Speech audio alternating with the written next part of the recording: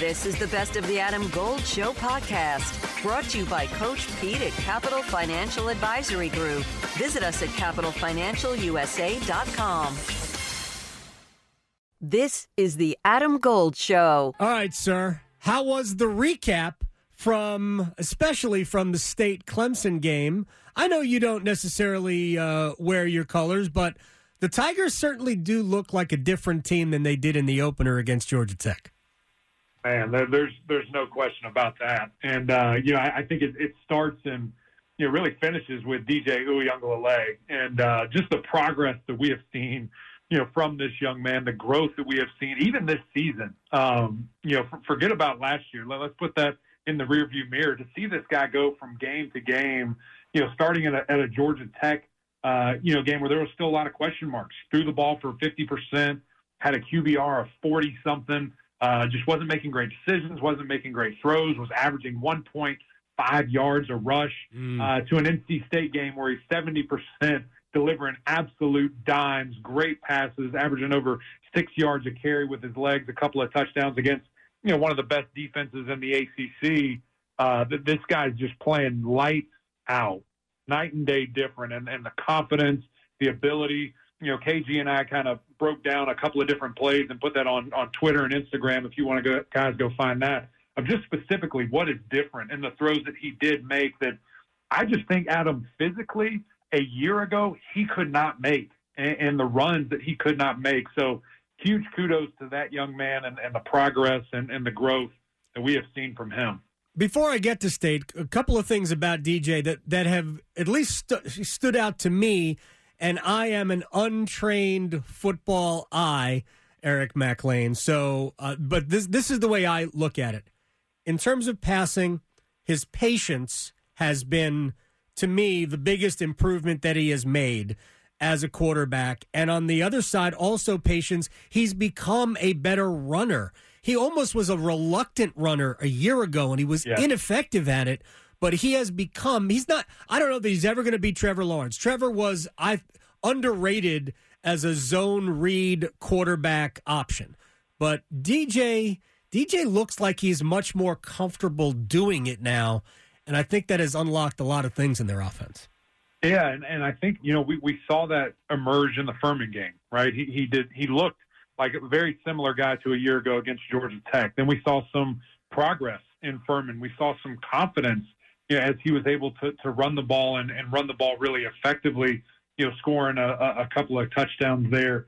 And I think that just kind of unlocked, different things for him. And what he saw and says, okay, I can do this. I can get it going. I can make this, really happen. And, man, I think that in addition to what you said with the patience, the offensive line giving him great time, but also him just having a better understanding of the offense, where to go with the football, getting different guys involved.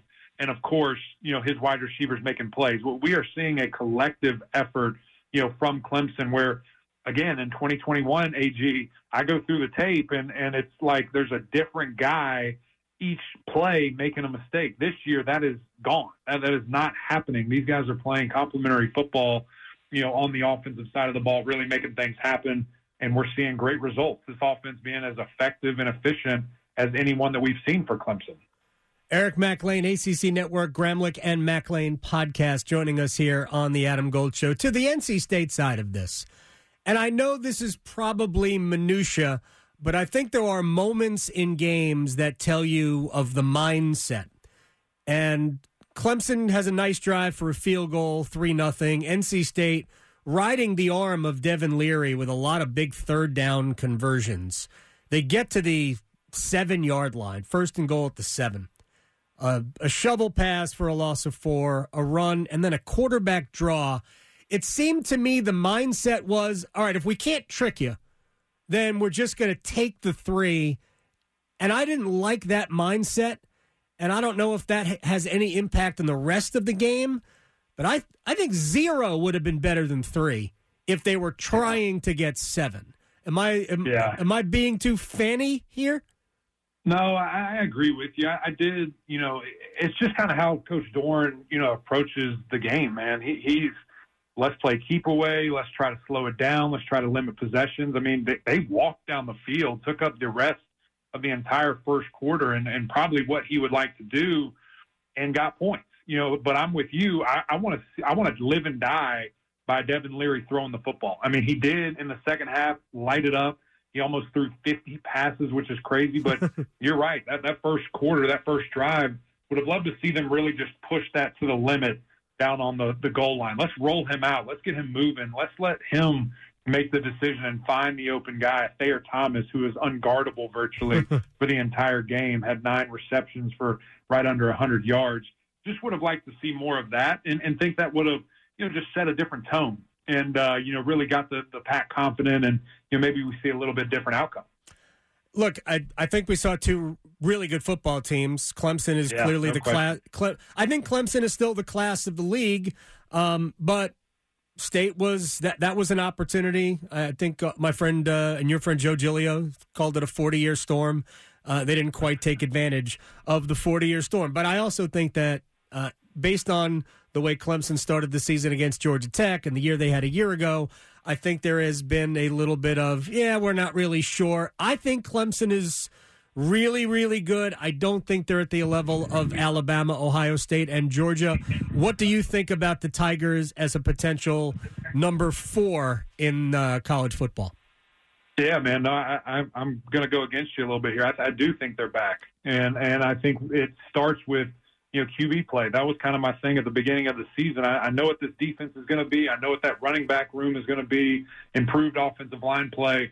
What is Clemson going to do at quarterback? And if they're back, it's business as usual. And when you look across the entire country, you look at who people have played, you look at what they've done. Clemson, the only team in the country with 2 top 15 wins. Not Alabama, not Georgia, not Ohio State.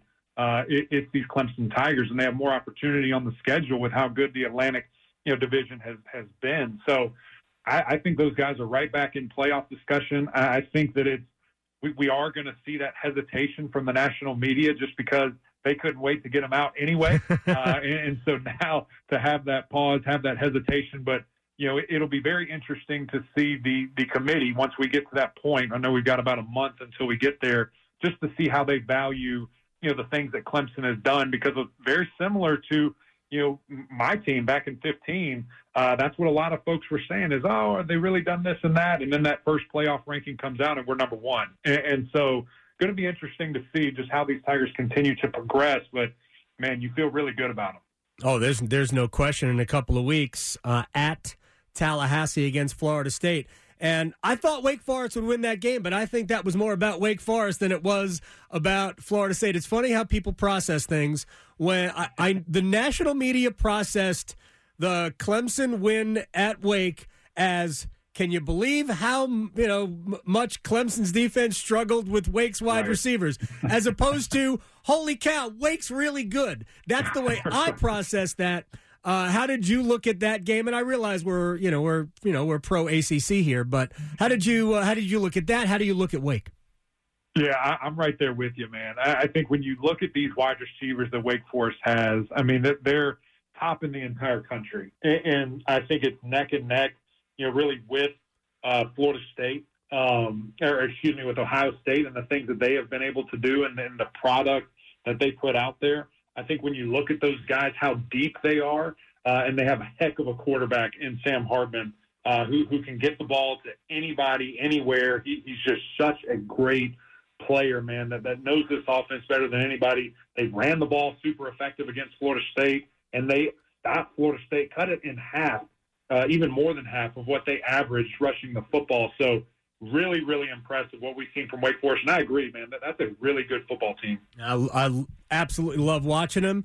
And the Atlantic Division, look, it's probably a wrap with Clemson having beaten the 2 other best teams in the league, but Florida State is going to have something to say about it.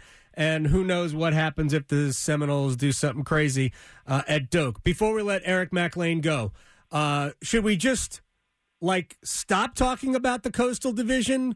I think Carolina might be the best team in the Coastal. Maybe it'll be Miami, and I guess we'll sort of find out coming up this week.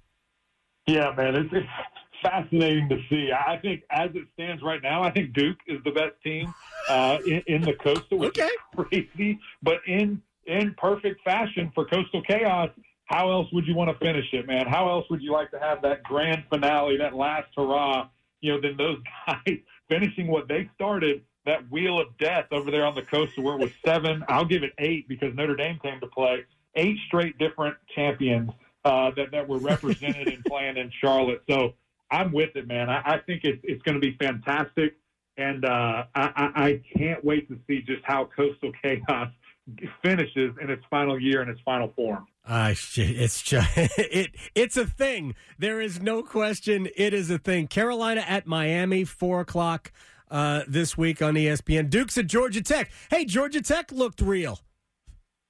Yeah, they looked inspired, man. They looked inspired. And I always tell people, listen, when you have a coach firing, when you have an alumni taking over the reins, we've seen it at Florida State a handful of times, see it other places. Those guys are jacked up, and they play for their guys. They play for their team. Stuff like that galvanizes them, and that's exactly what happened. A little bit of an embarrassing loss for Pitt, a ranked team at home, but, man, super jacked up for Georgia Tech. And, again, excited to see what they can do. You never know, man. With these kids, college kids, crazy things happen, and they can make waves. So it'll be fascinating to see what does Georgia Tech do the rest of this year. Georgia Tech and Duke is in Atlanta this weekend coming up. Eric Mac Lain, Gramlich and Mac Lain, the podcast. I thank you very much for your time, my friend. We'll talk again very soon. No doubt, brother. Appreciate you. This is the Adam Gold Show.